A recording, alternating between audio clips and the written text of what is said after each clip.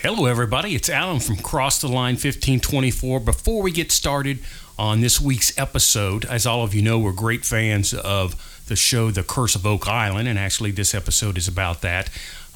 We just wanted to pass on some sad news. The producer for Prometheus, which you'll hear mentioned numerous times, Kevin Burns is his name, unfortunately passed away this past week. He's responsible for millions of people learning about The Curse of Oak Island. He also has produced several other shows like Ancient Aliens. So he will surely be missed. Our thoughts and prayers go out to his family and all the folks involved with Prometheus. Well, I came here with just one drink, and that's all I got now, don't you think? Hey, no. That's right. That's how it all gets started here at the Rusted Nail Speakeasy. Just one drink. Welcome to Cross the Line 1524. We're recording with a live audience as usual. Sit back, relax, and join Dwayne Bischoff, Jeff Montag, Reuben Hunt, and myself, Alan Stenger, for the Common Man's Podcast. Cross the Line 1524. So, did anyone come here for just one drink? Well, we tried. We started that way. We started that way. Well, we come for one. We didn't say we're stopping. Exactly. So, Freaking bunch of liars.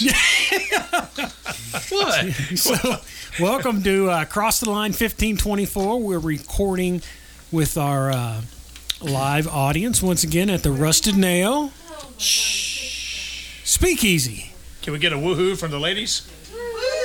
There they are. That was so enthusiastic. They're enthusiastic tonight. So we're picking up on part 2 of our interview with the author, James A. McQuiston, who has written several books, 5 of them to be exact, about the Curse of Oak Island. And if you listen to our last podcast, he talked a lot about what got him to where he is on those books. He wrote 4 of them about the history, the Scottish Rite, the Templars, and where he thinks the treasure came from. And then his 5th book on Oak Island is actually a novel based on those books. Oh yes, and Mr. Montag has that novel. I do. I haven't started reading it yet because I didn't want it to. It's the one. The 5th one is actually It's a fictitious novel. Fictional book, as opposed novel. to the first Correct. 4, which are not fiction, and so I didn't want it to skew me. I'm excited to read it because conversation with I love Mr. the stories, McQuiston. man. I connecting fiction with realistic things and Oh, yeah. good history. I love that. Yep. Yeah. So good deal. So we had fun talking to him on the first episode about how he got to where, the research he did to tie everything together. And in his second episode, he kind of talks about his time on Oak Island, some great anecdotes about the folks that you all see on Oak Island, the TV show, including Rick Lagina, Gary Drayton, Charles Barkhouse, all those folks. So sit back, relax, and listen in. Some more talk about the Curse of Oak Island here on Cross the Line 1524. So we're back here with Cross the Line 1524 with Dwayne Bischoff. Jeff Montag. Reuben Hunt. and on the phone we have James McQuiston. so and we're here at the Rusted Nail Speakeasy recording with a live audience, but you can hardly tell because they've been nice and quiet because we got a phone in. So they're here, but they're quiet. They're well behaved tonight. We put him back Yes. on table 48, though, so it's a little It's a fun. little further back. So James has been telling us all kind of good stuff about his books, obviously, and he's been talking a little bit about his time on Oak Island. So you can pick that up a little bit more, James. Well, I was going to tell you what a great guy Rick is. And the first time we realized, he was always pleasant on the phone or whatever, but the first year that I was going to be in the war room, my wife wanted to be in there, and they said, no, absolutely not. We've never once let anybody that's not part of the presentation or part of the team in the war room Well, she was, upset because she'd helped with the book and was all excited and all that. So for some reason, we rented this big honking truck. I guess the only reason was because it had a GPS, a visual GPS on it and everything, which we ended up using the iPhones anyway. But so she thought, well, I'm just going to go shopping, because we didn't know if they were going to let her in. So she said, I'll just go shopping,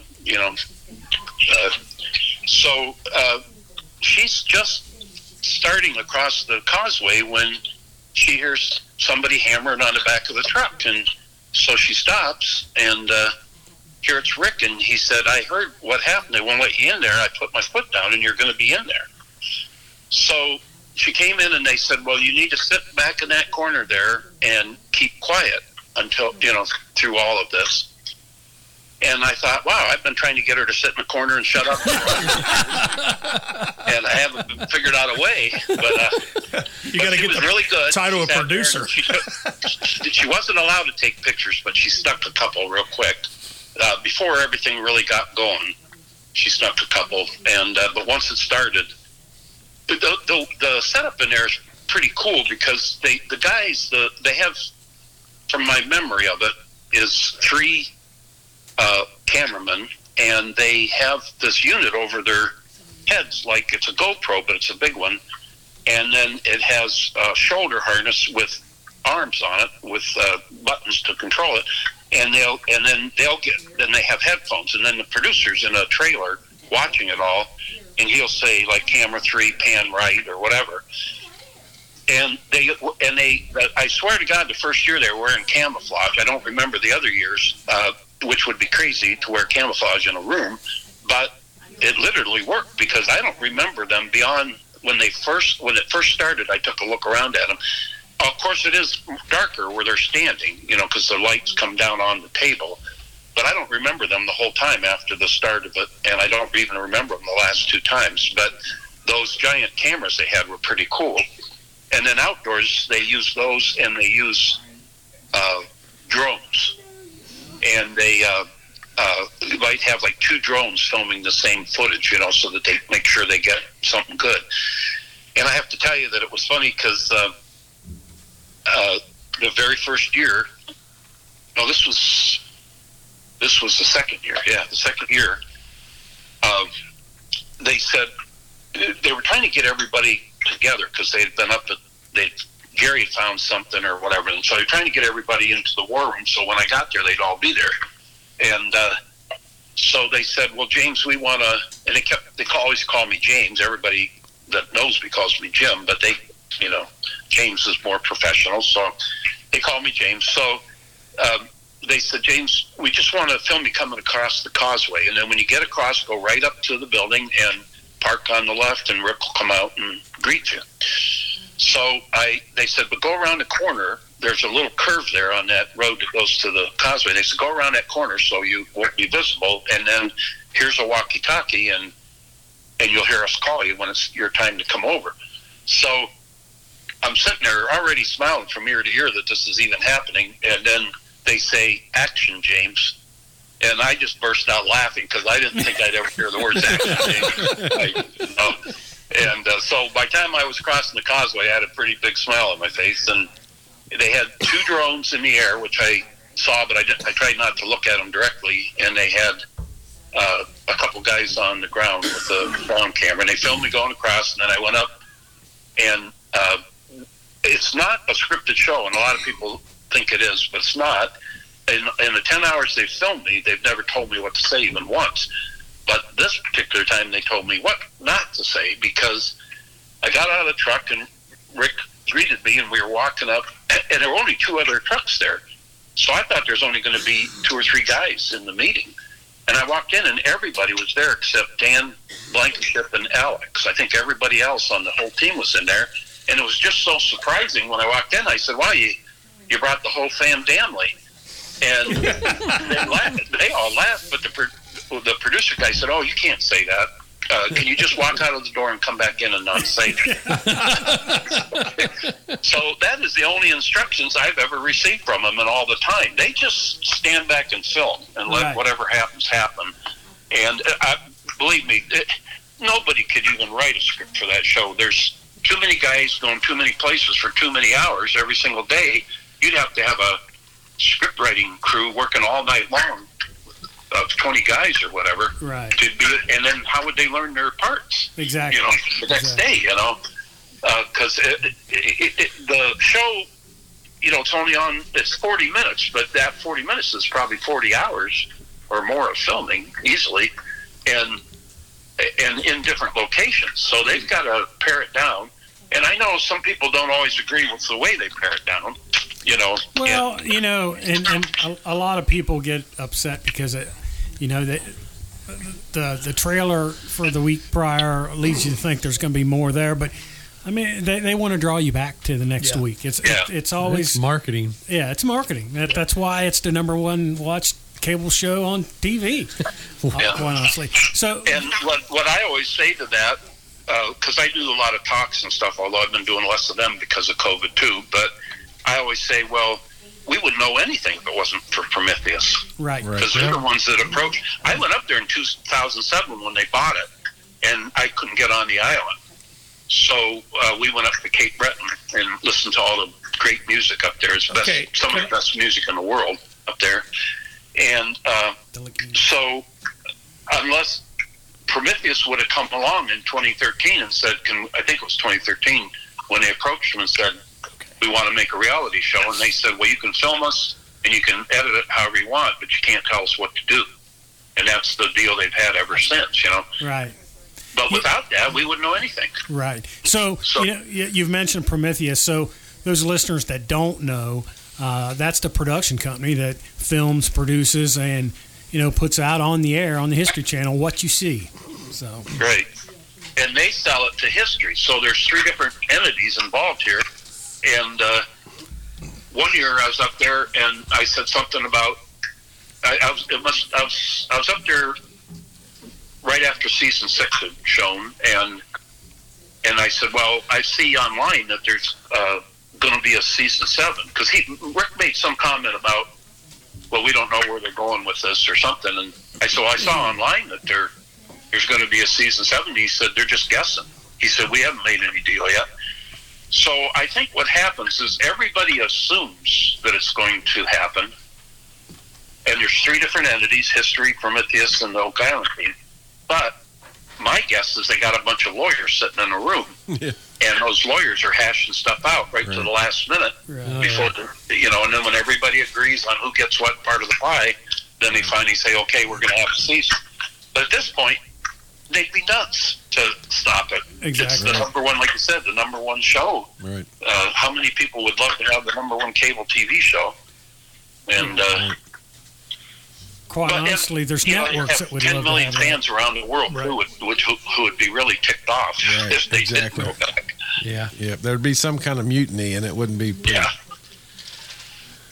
They'd attack the island. Exactly. So The other anecdote about Rick that I was going to tell you, along the lines of him being such a nice guy, is that they've paid for me and my wife to go up there every year. Well, the one year they did not want to pay for her, and one of the reasons was because they booked it so late that the flights were ridiculously expensive compared to other years, and I think that was the reason why. And so she just resigned herself. She wasn't going. So then, like a week later, Rick calls and he said, hey, I hear Beth's not, her name's Beth. Hey, I hear Beth's not coming up. And I said, yeah, I guess not. And he said, so they didn't want to pay? And I said, well, I asked. And they said, no, it was just going to be me, and I was just going to be in and out, do my thing, leave the next day. And he said, well, she is coming up. I'll pay whatever fees they don't pay. Wow. So you go ahead and book her on the same flight you're on, and stay an extra day. And so we did, and he picked up I turned in all my receipts to them, and then what they didn't pay, I turned them into him, and he paid them. That's a class act right there. Yeah. So I can't say enough good about the guy, and his heart is so into this that, you know, he gets emotional a lot, and you can imagine why, because, you know, even when I'm writing a book, you get to the point where this is killing me. You know, you kind of have that attitude. This is killing me doing this, you know. And then you finally get it done, and you want to cry about it because I got everything done, and look how nice it looks, and whatever. And for me, there's no better feeling when I get those first set of author copies back. You know, I'll get like 3 or 5 of them, and I see 3 or 5 copies of the cover I designed and the book I wrote all set together and everything. And usually they're riddled with mistakes, and then I got to go get the mistakes fixed and get more copies and throw them away. But it's just that initial view of them. And I publish through KDP, which is part of Amazon, and they're really good. They you submit your file. I was in graphic arts for, I guess literally I still am by doing my books, but I was in the graphic arts for 45 years, a lot of different jobs in printing. And so I know what it's like to deal with printers and to deal with customers. And I set all my stuff up in professional programs, and I fit them to their specs. And generally, it's all correct 100% of the time. You know, and so the only errors would be like there's a missing D on the end of a verb, or you know, some stupid thing like that we all miss. My cousin Pat Gustafson reads it too. She used to teach writing, so she reads it. My wife reads it, and they are merciless. So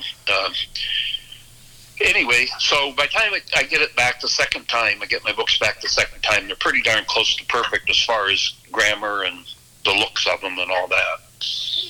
And well, I'm a printer by trade, and you do a very nice job with your books. Your I saw that online. Yeah, your graphic layout's really nice, and your the letter type and stuff.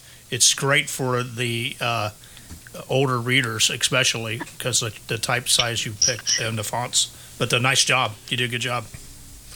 Well, that was one of my considerations. You know, it's not oversized type. It's 12 point, but it's a nice font that Palatino that's very readable. And a lot of people will put their type in like 10 point and then put a leading on it of 18 or 20, so they use up the same amount of space, but you can't read the darn type. I got to get a magnifying glass to read the type. And I'm like, why didn't you just make the font bigger and use the same leading, and you get almost the same amount of words, and I could enjoy it more. So I've had people comment to me about that. They really appreciate that. And, So James, I got to tell you, I mean, I think us here, we're very intrigued with your books and your theory, because I think this group here, when it comes to the Knights Templar theory, that's I think nearest to us and where we're at. And having read, I read your first book, and the one thing that just struck me was just the amount of work you did ahead of time, because I think, as you indicated, you were essentially looking into your background, your family background, and the Scottish history, and kind of came into Oak Island almost by accident. Yes. And you know, I just the amount of work. So I think, aside from the Oak Island story, for me, just to see, I think anybody that's into their genealogy, and especially if they're into Scottish history and Scottish genealogy, but I think just any genealogist reading what you've done would go a long way to help them to understand, you know, how better to try to track their genealogy.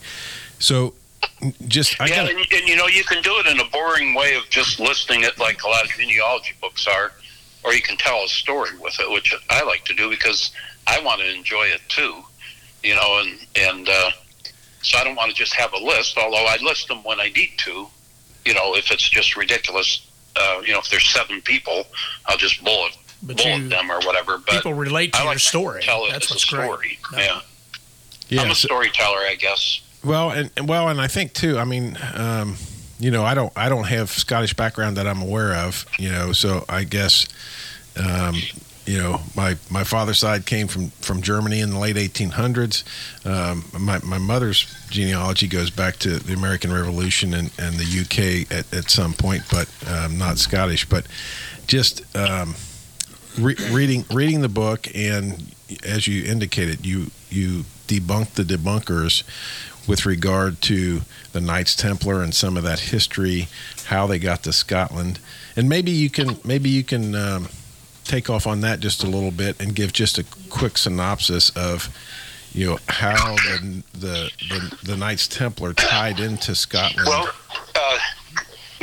my theory ultimately doesn't involve them, except for the fact that a good share of the Knights Baronet of Nova Scotia trace back to the Knights Templar in one way or the other. In fact, William Alexander, he was born and raised on former Templar property, and his number one partner, that family still owns a Templar castle. So I did a bunch of tracing on all of that. But the thing about the Templars is that you think of them all being in France, and then they all had to escape. But there were Templars all over, from Spain and Portugal and France and England and Scotland already, and Ireland. And in Scotland, this gentleman that I told you found all the legal documents that mentioned them, came up with 640 properties that they owned in Scotland.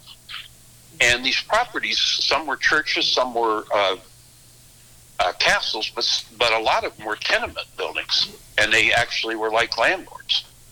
And so when they were dissolving the Templars in France, two things. Number one, they couldn't just dissolve them in Scotland, because if you got people living in these tenement buildings, you got to somehow dissolve all that property somehow. It's not just raiding their treasure chest. You got there's a lot of legalities and logistics to deal with.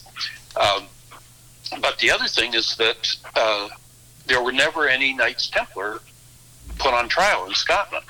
There were two from England that were put on trial in Scotland, and they were both found not guilty. But the Scottish Templars essentially got away scot-free. And part of the reason the other Templars came up there was that Robert de Bruce had taken over in the footsteps of William Wallace, trying to free Scotland from England. And so he got excommunicated from the Catholic Church because of that. And so they also excommunicated Scotland. It's the only country ever that's been excommunicated. So if you're being pursued by the Catholic Church, that was the safest place to go, and he was a knight, Robert de Bruce. Some people try to say that he was a Templar, and he did fight in the Crusades eventually, but just whether he was a Templar or not, at least he was sort of on your side, because you were both on the outs with the Pope. So the theory is that they were dissolved in 1312 on Friday the 13th, and the theory is that they came up to Scotland in 1313, and they came up on in two locations. One was in lowland Scotland, walking up through England, but the other one was they sailed up, and on the Western Isles, there's an island called Mull, which the MacLean clan has a castle there, and the story is that that's where they anchored their boats, at that island, and that they joined in with stonemason lodges, because they had to go somewhere. And if you think about it, everybody compartmentalizes everything, but for hundreds of years, the stonemasons and the Templars were working together, because they were building all these castles and tenement buildings and churches and stuff. So they would have known each other well and known their habits, and the Templars were the ones that were supplying money for the stonemasons to keep secret all of their skills, so they could be the ones that got all that money to build the arches and all the secrets of Freemasonry, or of stonemasonry. So it would be the most natural place for them to hide away in, because while they may not have known those particular stonemasons, they would have known the habits of stonemasonry and the stonemason lodges. And there's a place right across on the mainland, across from the Isle of Mull, where supposedly is where one of the stonemason lodges where they joined. And there's another interesting building. I don't have all the details in front of me, but I believe it's in my book. But it started as a stonemason's lodge. It turned into a Knights Templar headquarters, and now it's a Freemason building. So its history goes back, 1,000 years or 500 years or whatever. One thing over there, we look back 100 years ago and think, oh my God. They look back 500 years ago and think, oh my God. Right. Because I've talked to so many guys over there, and there was this one guy that owns a farm that his family and my family were involved in this crazy situation that happened. And so I went up and I met him. He has a farmhouse right up above this castle where this thing took place. And I said, my name's McQuiston from Whiston Castle down there. And he said, oh my God, I never thought in my whole lifetime I'd meet anybody from the family. And I said, yeah, I've been here a couple other times, but I didn't meet you. And he tells me the story that I was going to tell him. He tells me the same story. And I said, yeah. I said, that was 500 years ago. Can you imagine that? He said, well, we've owned this farm for 500 years. Wow. Wow. Like, what? So I said, nobody in the United States has owned anything. No family has owned anything for 500 years at this point. I mean, maybe Native Americans. Yeah, unless it's Native American, Europeans. exactly. And, but I mean, to him, that was nothing. I mean, I'm sure he was proud of it, but it wasn't like, you're not going to believe this. But, so they're old countries. They're called old countries for a reason, and so the Templars, they were getting a lot of arms from over in Ireland, and they were supplying Robert de Bruce. They're kind of where they were collecting the armaments, however you say that.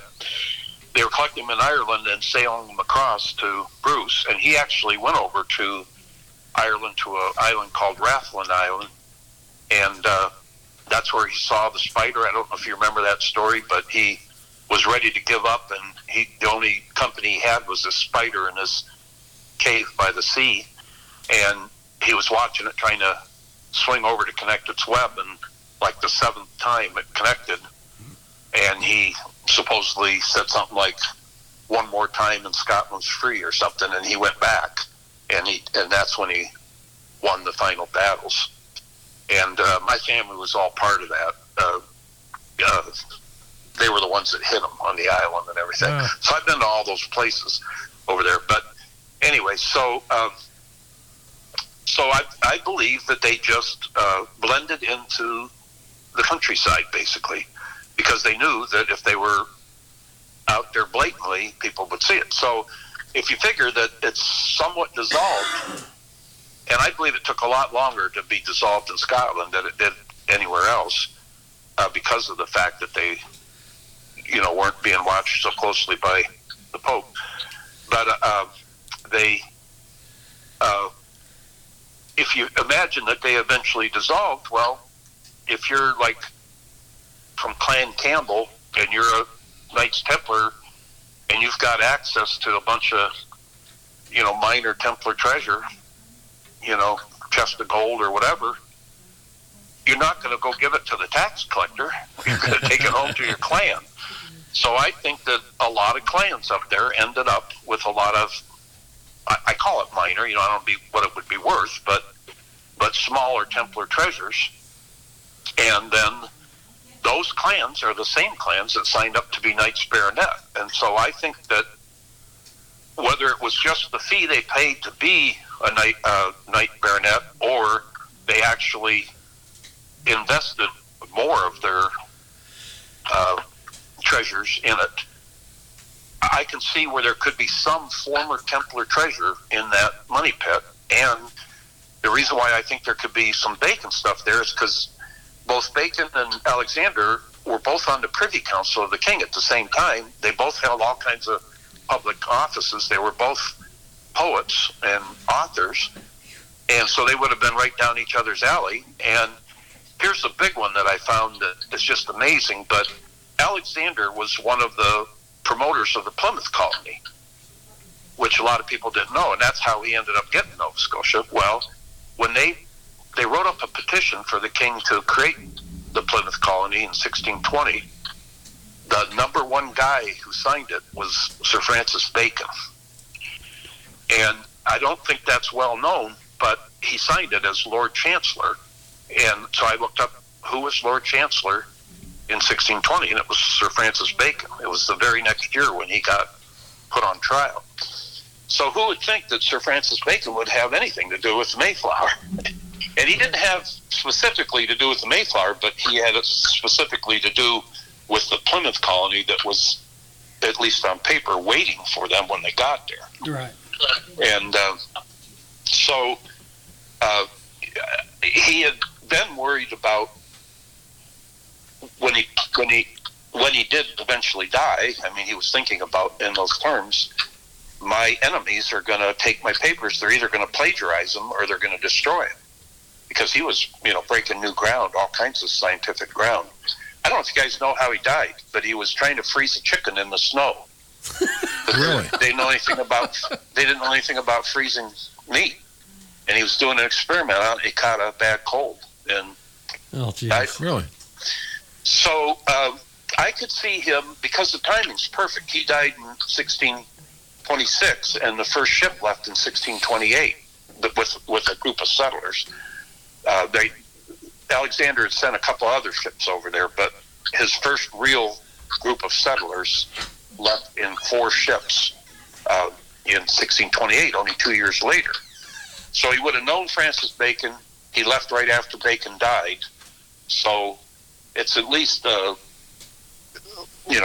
possibility that Bacon said, hey, can you take some of my papers over there for posterity, because I know they're going to get destroyed here, or else somebody's going to claim that they came up with all this or whatever. So there's other reasons to think that. I'm trying to give the Cliff Notes version of all of this, but it's all in my books. If anybody wants to get one of them, So you've got 5 now books, and you're working on the 6th book on Oak Island. Yes. But you have other books besides that.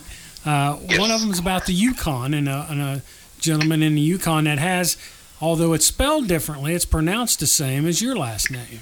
Yes, and we are a DNA match, and the reason we know that is because we paid for his grandson, who was an old man at the time, to take the DNA test, and he matched me, which just made us jump up and down, because we wanted to know.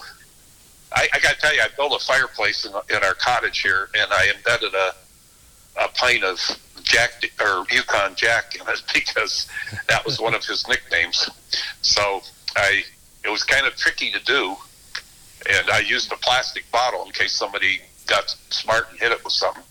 But it looks like a glass bottle, and I varnished it up and everything so it wouldn't get stained, and then I stuck it in a plastic bag and stuck it in there, did all my stonework, and then as it was just setting up, I took it out, took the bottle out, cleaned it up, and very carefully stuck it back in that little impression and pushed the mortar around it. So it's a pretty cool story. But yeah, that book, how that came about was, I knew about him again for a long time, and he was friends with Jack London, and he actually gave Jack London a lot of his stories, and London mentioned him in I think 4 books and 4 essays, if I remember right.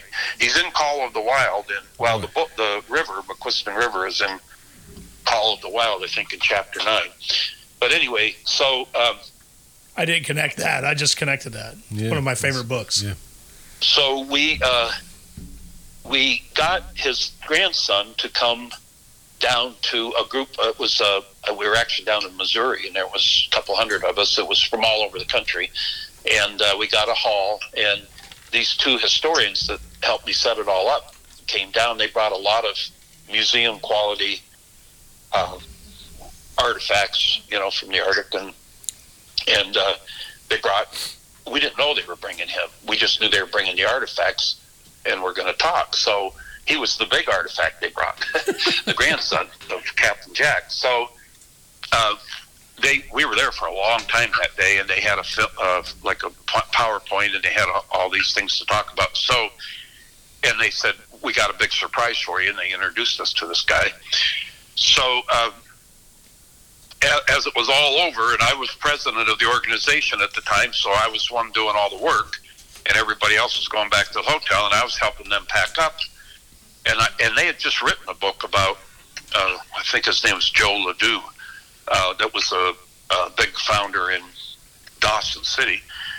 And they said, and I said, well, when are you going to write Jack's book? And they said, we aren't, you are.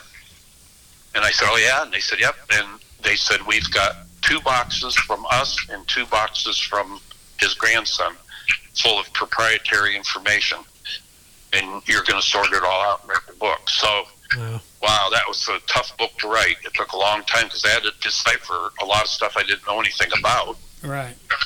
And then I thought I was almost done with it, and I get a call, and they said, you're coming up to the Yukon. I said, you're kidding? They said, nope, we're going to get all these historians, and you're going to come up, and we're going to go to the Yukon Archives and the Dawson City Museum and all that. So we went up there. It was quite a flight. That's a long ways up. And it was quite an experience. Dawson is like all dirt roads and old-time looking buildings and everything. It's just like they want to keep it like it was. There's some buildings that are real old that they're waiting to fall down, but they don't want to tear them down because they're historic. Historic, yeah. But even the new ones they built. So anyway, went up there and met all these historians and just saw some really amazing, incredible things up there, and went down the river in a Indian fishing boat. They call them First Nations there, First Nations fishing boat, with a guy whose ancestors would have traded with Jack McQuiston. And we actually stood on the beach where they traded. We went down to where the old trading fort was and stood right on the beach there and got our picture taken and everything. And there's a lot of stories about that. You don't want me to get started on that one, or it would be here another hour. But so then I thought I was all done until I got all that. So I get back, and at that time I was going through a different publisher that had an actual deadline. So I'm writing like a crazy man. I'm working all day. I was the head of the Photoshop department for 9 years at a fashion magazine. So I'm working all day and burning my eyes out looking at photos for detail. Then I'm going home and writing till 1 or 2 in the morning, trying to get everything jammed in. And the last day, when I decided I had to let it go, I literally, about 1 in the morning, I'm sitting there with a patch over one eye because it's so sore. And I'm thinking, Jim, you could write on this for the next 100 years. You just got to, this is a good place to stop. Just stop and send the thing in. So I did. Stop someplace. Yeah. So, but it came out nice. And then I was sitting there with all these historians, and we were talking about this one certain thing, whether Wyatt Earp ever made it to Dawson. And there were varying opinions about it. And I said, well, I just want to get this, I just want this to be the complete biography. And they said, well, it will be right after you publish it. And they all started laughing. I said, what do you mean? And they said, as soon as you publish this, you're going to get stories from everywhere. And I did. I got 50% more that I could write into that book, but I don't have the time. But people were emailing me, calling me, sending me letters. And I met a lot of cool people, too, some friends that I still have that were big Jack McQuiston fans.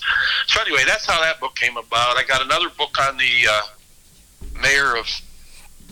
first mayor of Pittsburgh, who was a shirt tail relative, and I was always going to write that book, and I started it just for a lark, and I looked up Pittsburgh mayor or something. I don't see what I could find online, and here it's their 200th anniversary of becoming a city. So I wrote the mayor's office, so their resident historian hooked up with me, and they sent me to the Heinz History Center down there and to two different other sets of archives. I got like 8 inches thick of information that I didn't think even existed, let alone I'd given it.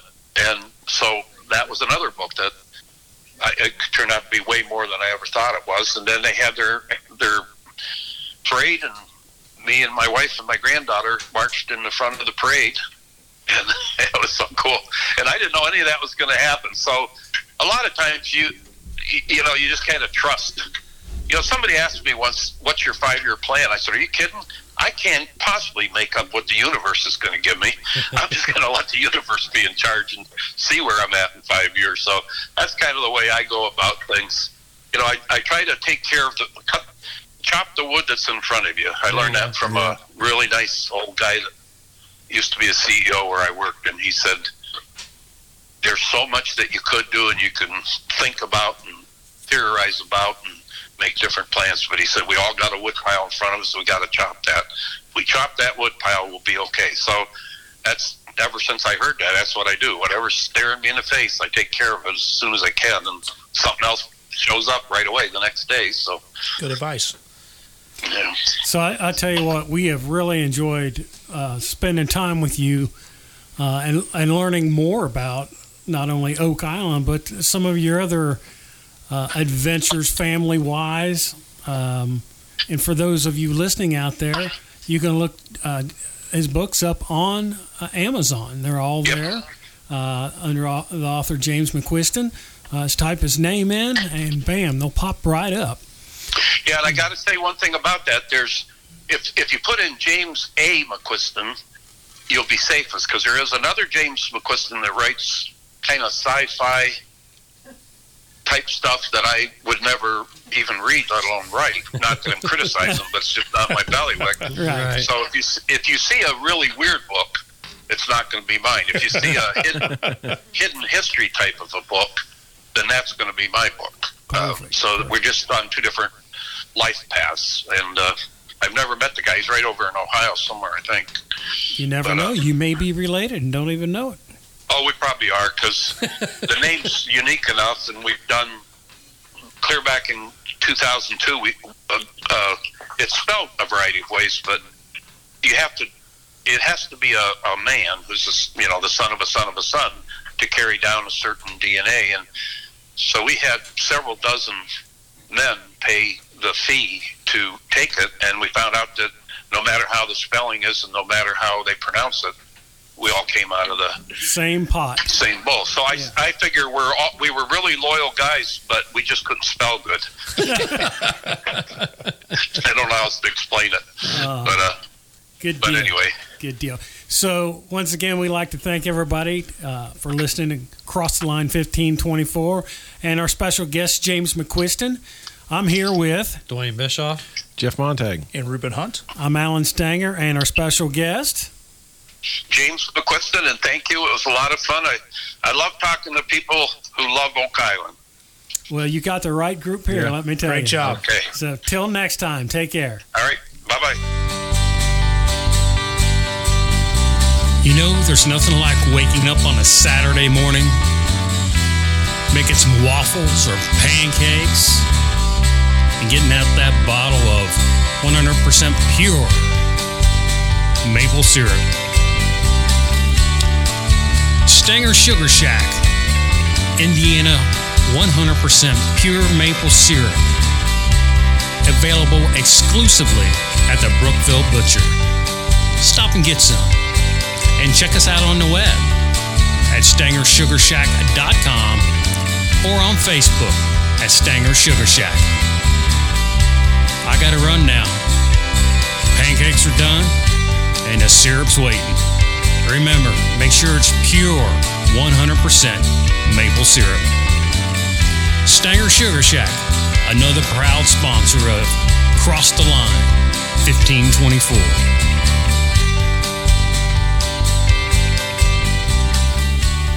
That's right, there's nothing like pure 100% maple syrup. Well, we had a great time talking to James A. McQuiston about his theories on the possible treasure that's on Oak Island in Nova Scotia, and his books, his time on Oak Island with the folks that are on the TV show. And the good news is it's just been announced that on November 10th, the next season of The Curse of Oak Island will be on the History Channel. It's always on Tuesday nights, so get your recorder ready because The Curse of Oak Island's coming back. A couple other things. yet this month, October 24th, we will be recording at Crazy Dogs in Brookville, Indiana. So we're looking for a good time there, a good turnout. They've asked us to come record there, and it should be a blast. Weather permitting, we'll be on the outside patio. We're going to have giveaways, all kind of good stuff. So looking into our future a little bit, we're going to have the next couple podcasts are going to be about ghost hunting. We'll be with the Get Spooky Society. So that's very interesting stuff. You're going to learn some stuff about the Rusted Nail Speakeasy. You may never want to come here after you hear. Other than that, we just want to thank all of our listeners. Please, when you're listening to our podcast, give us a 5-star rating if you would, and leave us some good comments. That just helps promote the podcast more. It's strange how podcast promotions work. The more listeners, the more 5-star ratings, the higher your podcast ranks when people are searching. So we appreciate all of you. So for Dwayne Bischoff, Reuben Hunt, Jeff Montag, I'm Alan Stanger, and you've been listening to Across the Line 1524. Pay no attention to the bottles on the floor. Okay, bartender, well, I'll have just one more. I came here just one drink, and that's all I got now, don't you think? Pay no attention to the bottles on the floor. Okay, bartender, well, I'll have just one more. Okay, bartender, well, I'll have just one more. Yeah, give me one before you kick me out the door.